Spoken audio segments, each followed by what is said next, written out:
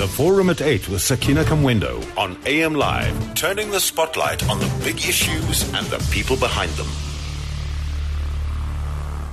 I think it's time we face the truth about the unjust world we live in.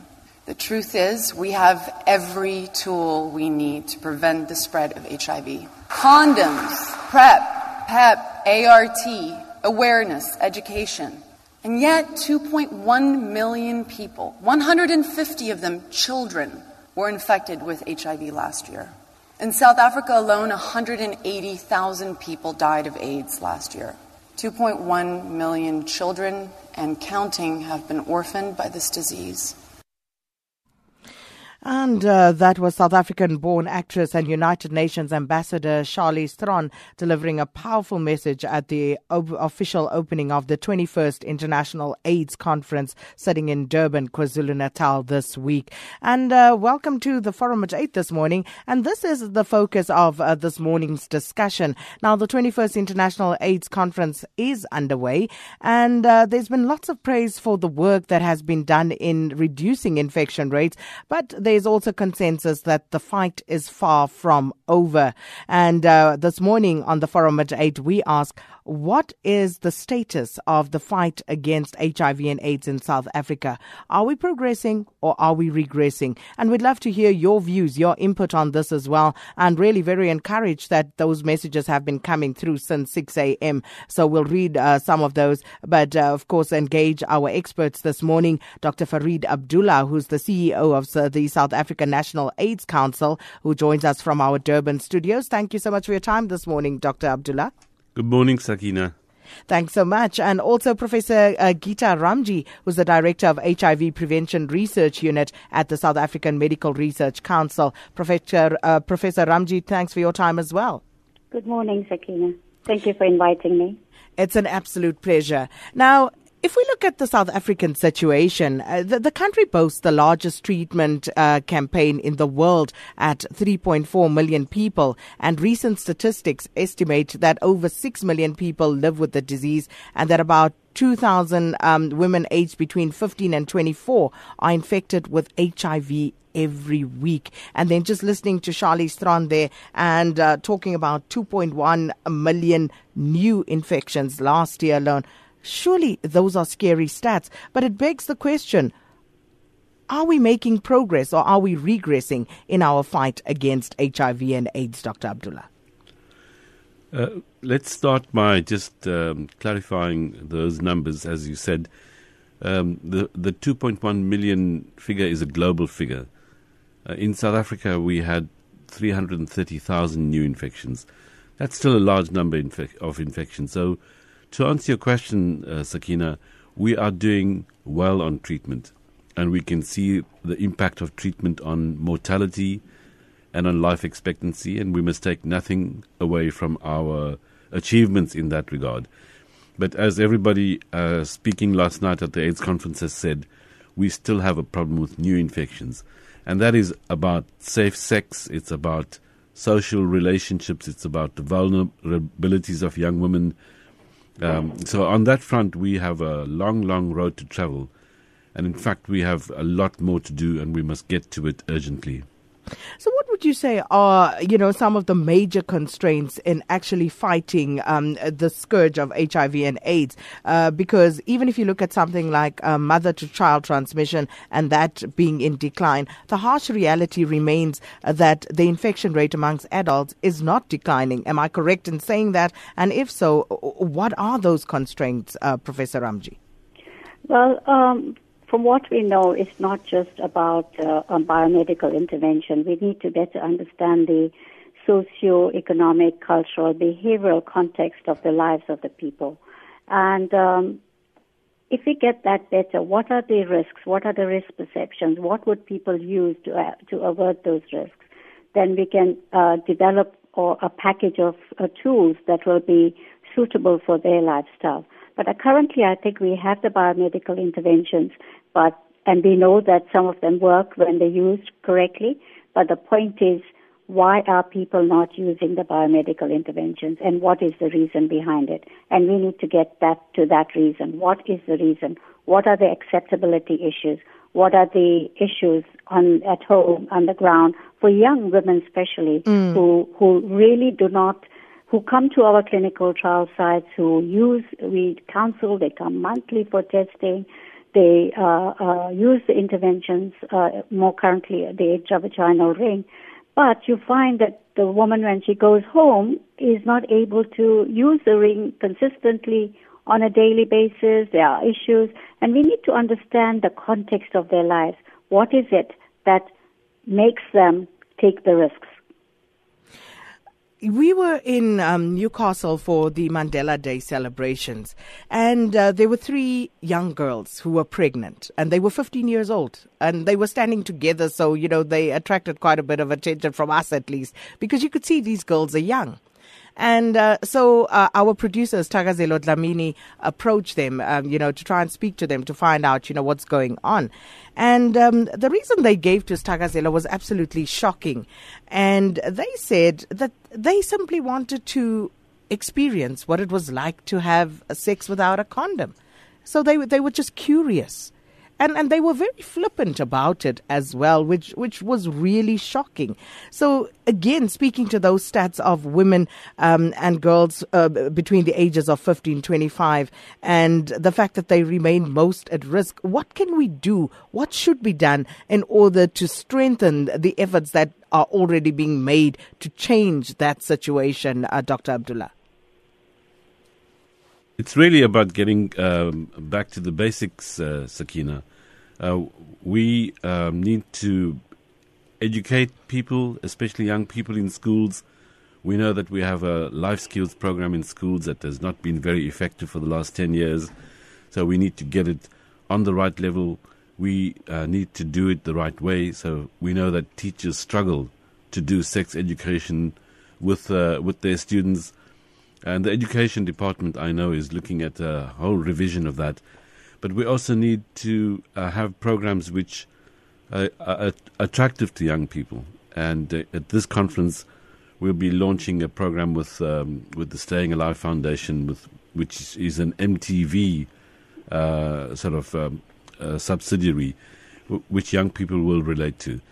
That's at the level of basic information which is going down. The second is about basic behavior, reducing risky behavior. Like those 15-year-old girls, they should not struggle to understand that it might be interesting for them to have sex without a condom, but the risk of falling pregnancy so outweighs that, that interest that they should not be taking those kinds of risks.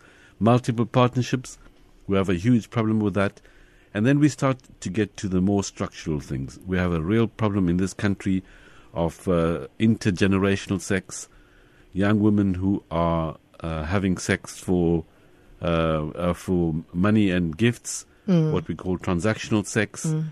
And then we have a huge problem with sexual coercion, sexual violence, rape, where young women don't actually have the choice. They are forced into sexual situations where there are risky sexual behavior. So it's a full spectrum. And I think what a lot of the people speaking at this conference last night have been saying is that we can't do this in a lackadaisical way. These have to be proper programs that are properly funded, that reach the population we're targeting. We also have to reach the men, and on 2 levels. One is we must convince the men that they are exposing themselves and young women to infection, but we also need to send a clear message to men that exploiting younger women is completely unacceptable on a community level, and if you force sex on a young woman, that's actually illegal. So we need something with verve, enthusiasm. We need to do this in the same way in which we've rolled out treatment, and then we might start to get somewhere. And could it be that we have in some ways as South Africa, as a society, become victims of our own success? And by this I mean perhaps people don't see the need to protect themselves because they know that they actually have access to medication, Professor Ramjee. I think that's absolutely right. People have this perception that There's treatment available. You can have treatment for life, and you can live a healthy life like any normal person. It's very normalized in terms of HIV.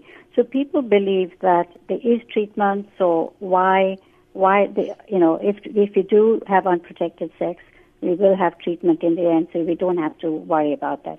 But on the other hand, we also need to recognize that sex is pleasurable, and people have too many other competing priorities in life, economic priorities, safety priorities. So people, when I speak to young people, they say that when they're having a relationship with a person, the last thing they think is to condomize, because there are so many other priority issues that they have in a day-to-day life that they don't even think about it. So we need to come back, like Fareed said, so we need to have innovative programs for youth to make them, and youth and young people, to make them understand that prevention is better than treatment. And, some very interesting messages coming through from our listeners, and we'll also open the lines on 0891 104 208 for them to come through. But here's an interesting one, at least I think it is.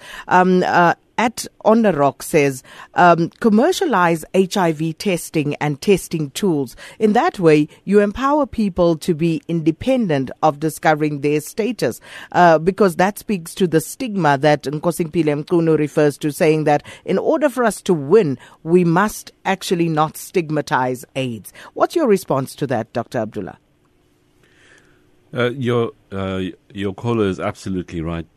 Stigma remains a problem. At the National AIDS Council, we have interviewed 10,000 people, and the results there show that stigma is certainly a continuing problem. His suggestion for self-testing is something that the country is looking at, and in fact, globally, there's a lot of consensus now that there will always be a group of people who don't want to expose themselves to a clinic where there are other people waiting in the queue, or they want to do it more quietly. And they should have access to a test at home, which they can do themselves. And a lot of people, will be prepared to pay for this test. Actually, in South Africa these days, you can go to the pharmacy and buy a test, and you can test yourself. And the advice is, if the test comes up positive, then go to a clinic and get a proper test by a nurse or a doctor, so that you really know what is the outcome. But stigma remains a problem, and we need to continue to address it. Well, there's also another question here that I want to put to you, or a comment rather, from Tsepo Mohale, Professor Ramjee. And Tsepo says, we've become complacent in our fight against AIDS. The education about always practicing safe sex should be heightened, because there was a time in this country where we were literally bombarded, inundated with these messages, and you couldn't escape it. But all of that seems to have faded in the last number of years. I totally agree. I think there's complacency across the country, and more so across the world, I would think, with HIV prevention. Like I said before, we need to reinvent ways how we're going to do HIV education, find novel ways, especially among youth-friendly services and areas where we can alert the youth about the need for HIV prevention. And we basically rehash the whole campaign on HIV prevention. We need to do it because we are totally complacent at this point in time.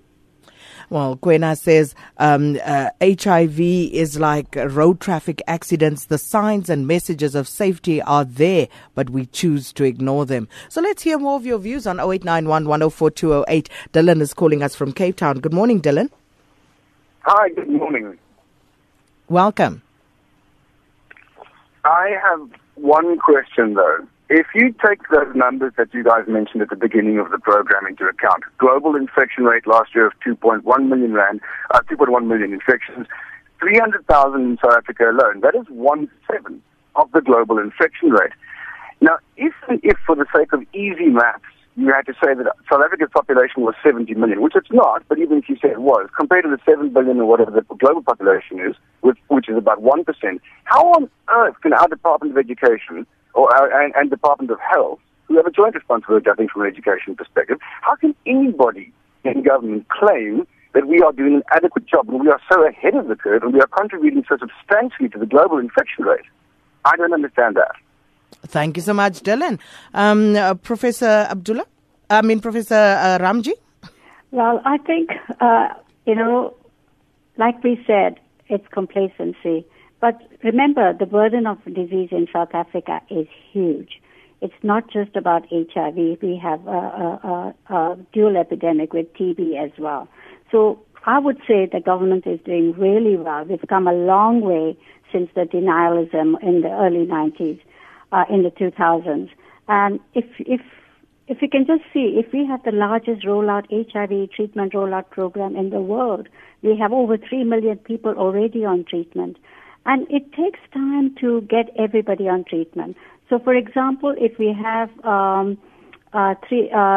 new interventions will be such that everybody currently, or if you have a CD4 count, your immune status at 500, you initiate treatment. But as of September, anybody who tests positive will be on treatment. On the other hand, we're doing a large amount of work in terms of HIV prevention. We're doing a lot of HIV prevention research. We're doing research on pre-exposure prophylaxis. We're doing research on women-initiated HIV prevention. So, and the government is supportive of all the work we're doing. It's just that we are not getting the people to understand and perceive their risks for HIV.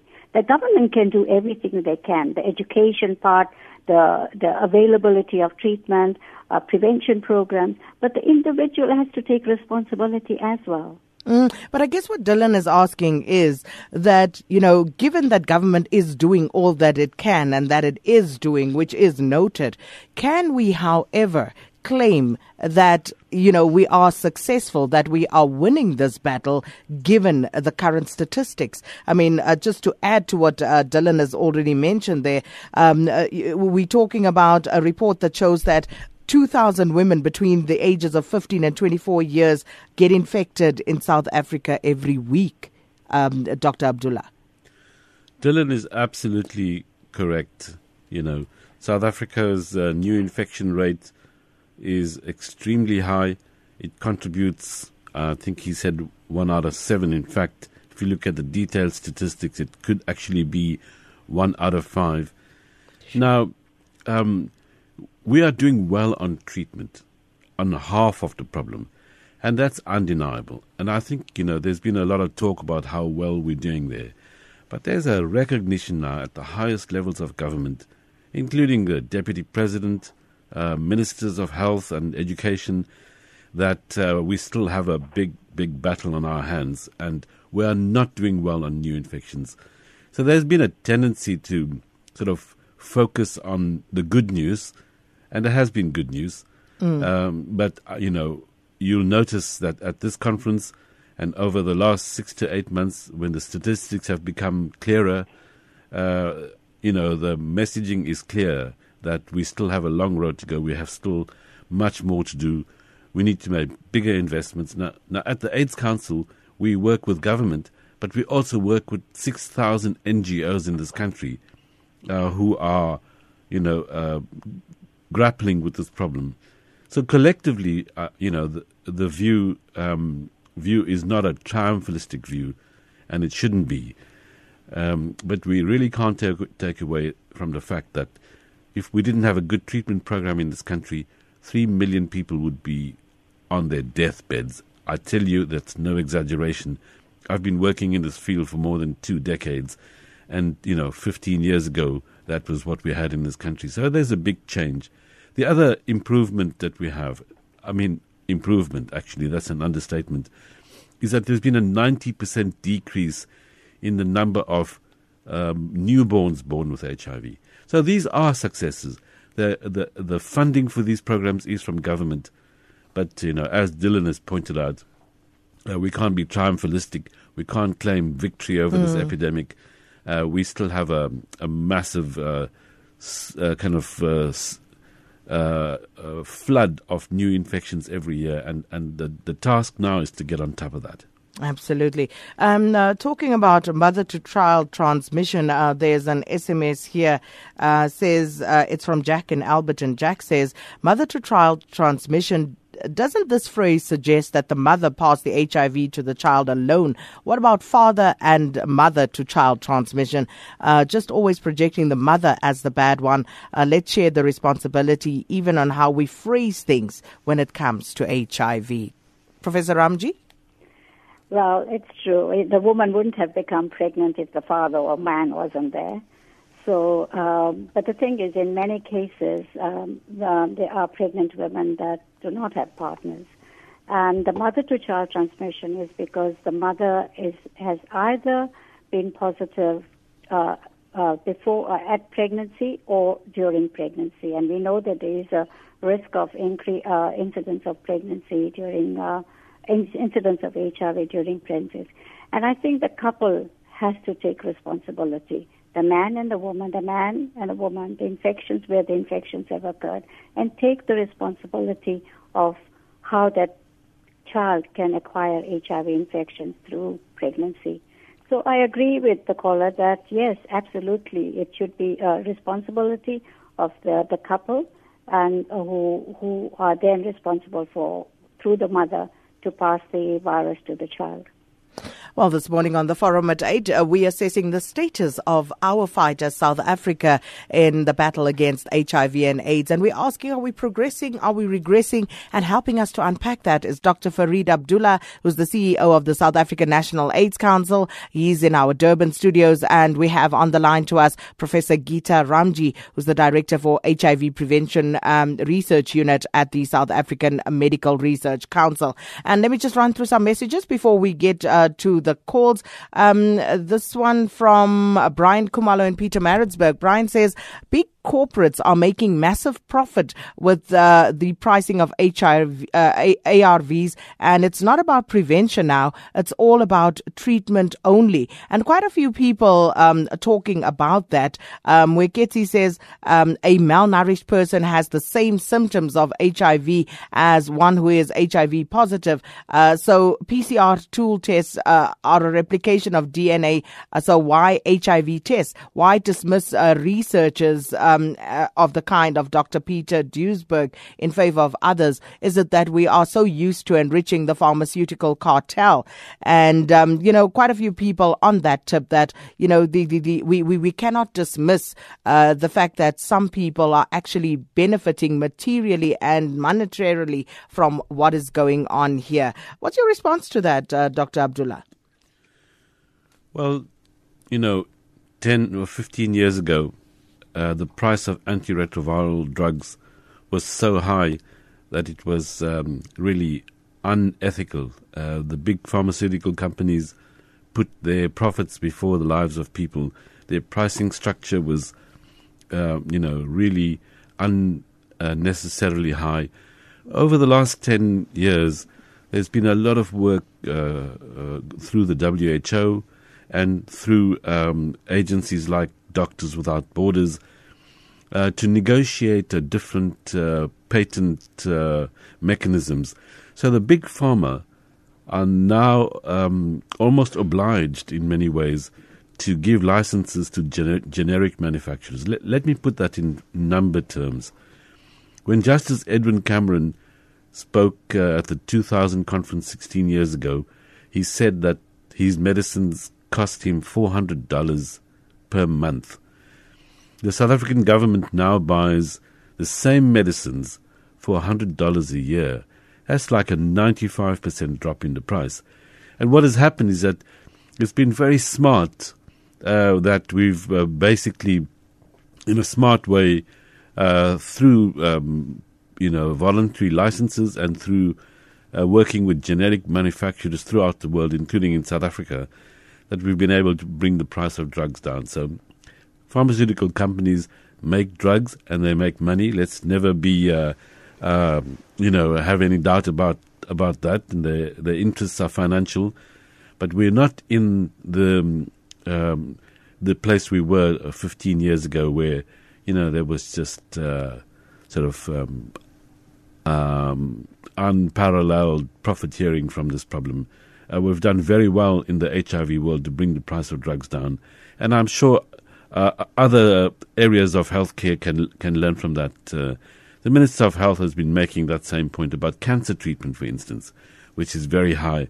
I can tell you that treatment for hepatitis C is extremely high now. These are all things, diseases, areas that could learn from the HIV world. It's one area we have done well. The price of drugs has come down substantially, and the drugs are getting better and smarter each year. And many of our listeners are agreeing that this cannot be the responsibility of government alone. And let me tell you what they're saying. Lazarus Sema says, parents must educate their children at home. We can't hold the Department of Education or government responsible alone. We all have to play our part. Pilani says, information is available. Maybe it needs to be focused on younger people. We need a renewed interest and focus in order to win. Unati Kwaza says, I'm afraid that no matter how good government does with giving us ARVs, the rest is up to us to have safe sex. And I think that since we know how effective ARVs are, we have relaxed and stopped caring about our conduct. Major General says the government has been doing a lot. We, the people, aren't being careful, and the majority aren't using protection. So it's good to see that people are doing some introspection about this matter. But let's hear from more listeners who are calling in. 0891 104 208 is the number. Richard is calling us from Wynberg in Cape Town. Good morning, Richard. Hi. Yeah, this is going to sound like a harsh question, but I'm not unsympathetic at all with this situation. My question is, at what stage, like you've just mentioned, somebody said that it can't be the responsibility of government altogether. And, I'm wondering whether it would be better to hand the whole of the campaign, even treatment as well as the non-new infection side of things, over to a proper NGO who would get a big government grant. We all know now how HIV is contracted. And you've got the average taxpayer, every hospital, especially in the Cape here, every hospital is full of people with ARVs and so on, and it's all been sponsored by the taxpayer. And at what stage do we say, because we're all very, very careful about not criticizing anybody, but at what stage do we start to say, hang on a second, if you're going to get this infection yourself, where are you going to take some of the responsibility for it? And I'd be interested to know, as I say, I'm not unsympathetic, and I just don't think either way has been handled correctly at this stage. So people are just getting treatments and they're getting infected, and there's no consequence to their action. All right, we'll get a response to that. Thanks so much, Richard. Monty is in Durban. Good morning, Monty. Good morning. I thank you for taking this call. I am working with really vulnerable people in communities, and the vulnerability is often created in the family, where the vulnerable is being exploited on the streets of that community. Now, for that group of people, we don't have a very good response yet, because they are unlikely to turn up at clinics. They're being trafficked. They are being put onto wunga and drugs, and boys are having sex with them because they really are needing a significant human connection. So there's a huge group within the community at ground level who are unlikely to respond in the way we're discussing. And a really suitable response are going to be needed from us for them. Thank you so much for raising that, Monty. Kareem is also in Durban. Good morning, Kareem. Hello, Sakina. How are you? Well, thanks, and you? I haven't spoken to you for a while. Sakina, I'd like to come on a different angle on the subject that we're talking about AIDS. I want to come from an angle where, we're overlooking a very, very big major problem. Let's say in South Africa, we have these truck drivers that are commuting from from Zimbabwe, from all over, who come to the country. But if you look at statistics and if you read around the newspapers, you find that most of these guys are sleeping with women. And, it could be a percentage that we're overlooking because, 10 truck drivers probably sleep with 10 women, and the 10 women sleep with another 10 men or whatever, it's a long queue. And the thing is, we're all angling into social problems, which I know there's a big problem at schools, at different levels, at social levels. And also, we have also forgotten to indicate that the social media is playing a very big part in this whole thing, because it is actually encouraging people to do sex, have sex on the media. But I think the biggest problem that South Africa, I'm just talking from South African perspective, is I think we have this numerous cases where we hear that truck drivers sleep at night and then they pick up a girl, and I'm just saying that's my view. But I think maybe that's an angle that they should look at and maybe focus on the fact that how do we curtail this particular search. Thank you very much. Thank you so much, Kareem. Let's go to Roodepoort.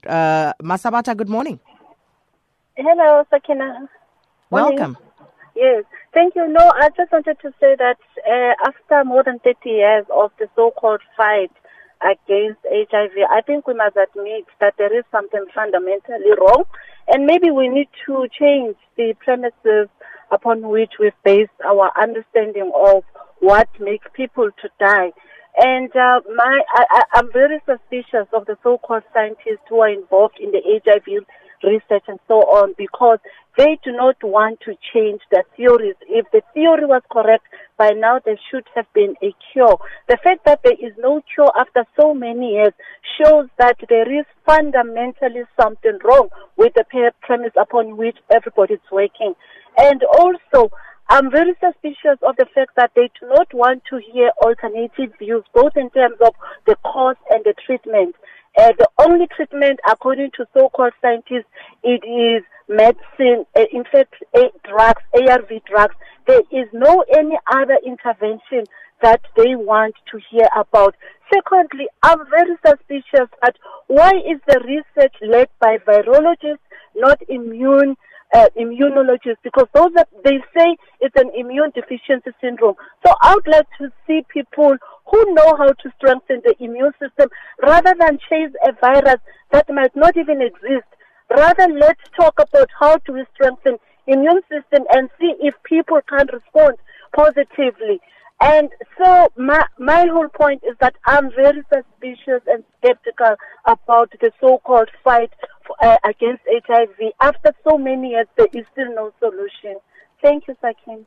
Thank you so much, Masabata. Zorro in Johannesburg, what's your view? My view is that I believe that HIV and AIDS and human trafficking have a big impact on the HIV and AIDS, because like most of the people where I live in Johannesburg, there's a lot of human trafficking in which like people have sex with many people. So like they have to be something like a unit in which the police or there will be a group of people who will be managing human trafficking, because like most of the people get affected during the intercourse in which, and even the raping, people are getting raped. So like there must be this thing of rape. They must increase maybe how long people have to sit in jail. So like even the government must improve the treatment, because like right now as they are having a meeting in Cape Town, they must have a strategy in which they're going to attack this virus, because like at this moment there's no cure. Okay, Zara, in that meeting, the conference is happening in Durban, but thanks for your call. Let's speak to Maureen in Cape Town. Good morning, Maureen. Good morning, Sakina. Sakina, I am concerned that when you contact the AIDS virus, it manifests many years later. And how do these contaminated men know that they've got AIDS? Because will they be going to be checked? Women, it manifests itself because women become pregnant, and then it shows up that they're HIV positive. Okay, I see what you're saying, Maureen. Okay, stay tuned. We'll get an answer for you there. Tabiso and is calling from Polokwane. Good morning, Tabiso. Good morning, Sakina, and how are you? Well, thanks. Sakina, there are a few issues. I first attended the international conference, I think it was in 2004. I'm attending again this week, the conference, and my view is to clearly look at what would have changed throughout the years in terms of the content and discussion.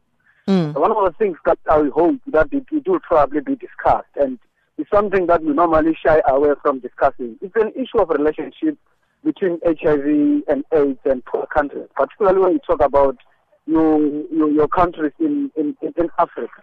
Those ones that are struggling, even their shoestring budget, and those monies end up on treatment. And I think that's one of the points. The second point that I want to raise, I think I agree with the panelists there. My major worry is around your new infection. I mean, if people would have adhered to the messages that we're sending across, your 2017 free AIDS generation, we're talking about 2030, about 2020, some of these messages, and we end up at a particular point, moving out of track. Maybe because the truth has not been told, or why the major concentration has always been about, treating and increasing the number of people treatment. The more you concentrate on the other aspects, you also have a problem that you still have to make sure that those that are not necessarily on treatment, you are now getting new infections. Then you must put those new people on treatment. So I think it needs to go hand in hand. You can't talk about the other, not talk about the other. You can't talk about funding and not talk about new infection. You can't talk about budgets of countries and not talk about poverty. And those are some of the things that, if collectively everyone who's here are able to debate, we must not be able to shy away to blame the pharmaceutical companies, because the whole truth is that great pharmaceutical companies, they are thriving. They are listed in a number of high stock exchanges. They are making more money on HIV and AIDS. And if we are not able to confront this truth, we are going to have a problem that 20 years later from 2016 this year, we are still going to be talking about new infections and increasing the number of treatments. Thank you. Thank you so much. That was Tabiso attending that conference in Durban this week. David, you're in Kenilworth in Cape Town. Good morning. Good morning. Good morning to your guests, both of whom I know. I'm surprised that the word inequality hasn't come up once in this hour. So why has South Africa got the highest incidence and prevalence of HIV globally? An earlier caller did a calculation and said it was amazing. So why is it? Well, there are two reasons. One is we had an institutionalized migrant labor system which separated men from their women, and this has now embedded a culture where it is normal to have multiple partners. And secondly, inequality and poverty are driving the fact that young women in particular, and other women, are necessarily undertaking sex for commercial reasons to survive. So no one has talked about these structural determinants. So there's a lot of talk about behavior change, and Fareed Abdullah will know that Love Life was a hugely expensive program which focused on behavior change, used all sorts of modern techniques for youth, and had very little impact in behavior change. So I'm not saying that inequality is easy to address, but if we do not address this in South Africa, inequalities in power and money, I'm afraid we're not going to touch the incidence of this problem. All right, fair point. Thanks so much, David. And let's take one more from Anne in El Guatini. Good morning, Anne. Good morning, Sakina, and good morning to your guests, and thank you for the wonderful programs that you're giving us. My comment is short, but it is very important, I think, and that is that there should be much more encouragement for absence from sexual intercourse in dating. It seems to be synonymous with dating in teenage culture, to have sex as well, that the boy takes it for granted, and so the girl gives in case that she loses her boyfriend, blah, blah, blah. And so I think a lot should be done to overcome this culture of having dating synonymous with having sex as well, because that is where, to me, a lot of the teenage pregnancies are taking place, and a lot of what has been said merges into this question of teenage sex. Right, so thank you so much for the opportunity of saying this, and I think it's so important that there would be much more encouragement to stop it. People are afraid to stop it, but I think there should be encouragement to do so. People think, no, we're encouraged, we're infringing on the freedom of the individuals who are doing it. But to me, what is happening then, the outcomes of it is simply dramatic and drastic. Well, thank you so much for your contribution, and I appreciate the call. So lots for us to sink our teeth into, Dr. Abdullah and Professor Ramjee. But before you do, let me just read some of the messages coming through as well. Lesibana Monare says, HIV/AIDS doesn't kill, but ignorance does. We need to educate ourselves to become a better nation and stop blaming government. Mweketi says HIV is more deadly. ARVs are more deadly than HIV, containing a drug that kills bone marrow. Do they inform us about that? And then Makema says alcohol and youth unemployment needs to be addressed if any strides will be made to influence sexual behavior. Hloni says we won't win the fight against stigma as long as insurance companies still accept members based on HIV status. And Mduduzi Kumalo says transactional sex is rising with the blessers on the picture, and young girls are at the exposure end of HIV infections. Dr. Soli Khatle says we need a moral society to curb the spread of HIV/AIDS. Young girls need to say no to blessers and sugar daddies. Well, let's pick up firstly with what quite a few of our callers have picked up on. David spoke about the inequality. Tabisa was also talking about the socioeconomic situation and looking at a holistic approach to this fight. Professor Ramjee? Well, HIV cuts across the biological, behavioral, and structural issues around all these issues, and that is not just about the virus itself. And we know that it cuts to the core of the social fabric of society. So it's something that we as scientists can learn about HIV, the virus itself, but we need partnerships with civil society, government, scientists, communities to better understand how we can address this inequality and how we can address the new infection rates especially among young women who are highly vulnerable. We know in KwaZulu-Natal, in the areas that I work in, there is infection rates of 5 to 10% every year among the women under the age of 25. And it's not just about the intervention. We need to understand the inequality, the socioeconomic status. We need to understand everything. So HIV is multidisciplinary. We have to address it in a multidisciplinary way. What's your take on that, Dr. Abdullah? Your callers have shown that South Africans have a good grasp of the complexity and the wide-ranging set of issues that relate to HIV. And quite frankly, I'm glad I've been on this program because the last 20 minutes have been a real education. So thank you to all your callers. I'll pick up on one or two issues. David Sanders is absolutely right. Poor, young, unemployed women are more at risk of HIV than those who are not. And that's about economic inequality. But HIV is also overlaid with gender inequality, which is, as big a driver when it comes to the spread of this disease. I just wanted to pick up on a point made by Richard, your second caller in this last set, and that is to say that, government alone cannot manage this epidemic, not even the treatment program. And you'd be happy to hear from me that I think I exaggerate not if I were to say that every clinic where AIDS treatment is being provided has got an NGO partner. Every community has an NGO. And what we really do need more of is private sector thinking, sort of a business-mindedness across the board. And we're working with the private sector to bring them in. But I'll end with a point made by Unati, your first caller in this set, which is basically government can do its bit. But in the end, communities, families, parents, and individuals must play their part if we want to do that. But we need to be able to communicate in a way which gets the messages across. All of your callers have so much knowledge.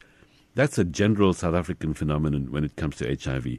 The problem is that it's not being translated into practice. South Africans know, but it doesn't change their behavior, whatever the drivers behind it. But thank you very much. I think it's been an education. This is a sort of discussion that we need to be having much more in this country, and we need to do it in smart ways. For young people, we need to use digital media. Young people look at their phones all the time. They don't talk to us across the table or on radio stations. So a lot more to do. And I think that was Monty's point about, the suitability of the intervention, because it cannot be a one-size-fits-all approach. But also what Richard was pointing out was the fact that there seems to be no consequences on various levels.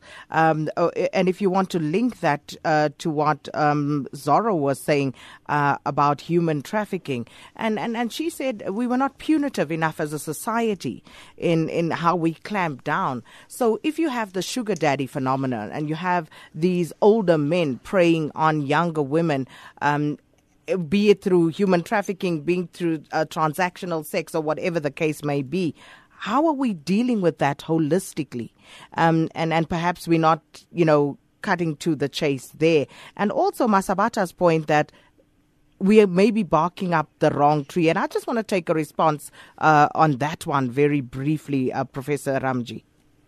Sorry, can you repeat that again? Masabata was saying maybe if we look at, where we are right now, if we look at what the stats are telling us, then surely there must be something wrong in the approach to fighting the scourge, and perhaps we're barking up the wrong tree. I think the approach is correct, but the problem is the appreciation of that approach. And are we all on the same page as a society, as South Africans, as what we need to do about this epidemic? We know what the incidence rates are, how the infections occur. We know the behavioral issues. We know the structural issues such as women's role in society, gender-based violence.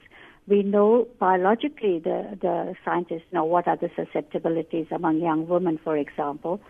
So I don't think we are barking up the wrong tree. I think we are not all on the same page. But are we accommodating of alternative views in this regard?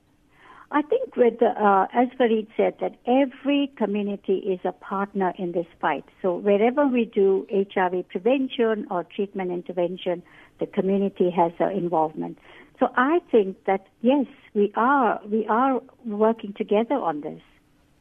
Well, unfortunately, that's all we have time for this morning. Thank you so much for everybody who participated. To our guest, Dr. Fareed Abdullah, the CEO of the South African National AIDS Council, also Professor Gita Ramjee, the Director of the HIV Prevention Research Unit at the South African Research Council. And, of course, Midday Live will be broadcasting from the 21st International AIDS Conference in Durban. So you can tune in there with Darshan Moodley to get more on this. And we'll also keep tabs, bringing you updates on some of the more important revelations coming through. With that said, thank you so much to everybody and the production team for making sure it went out loud and clear. Back with you tomorrow. Right now, it's time for the 9 o'clock news with Kumbuzile Tabete.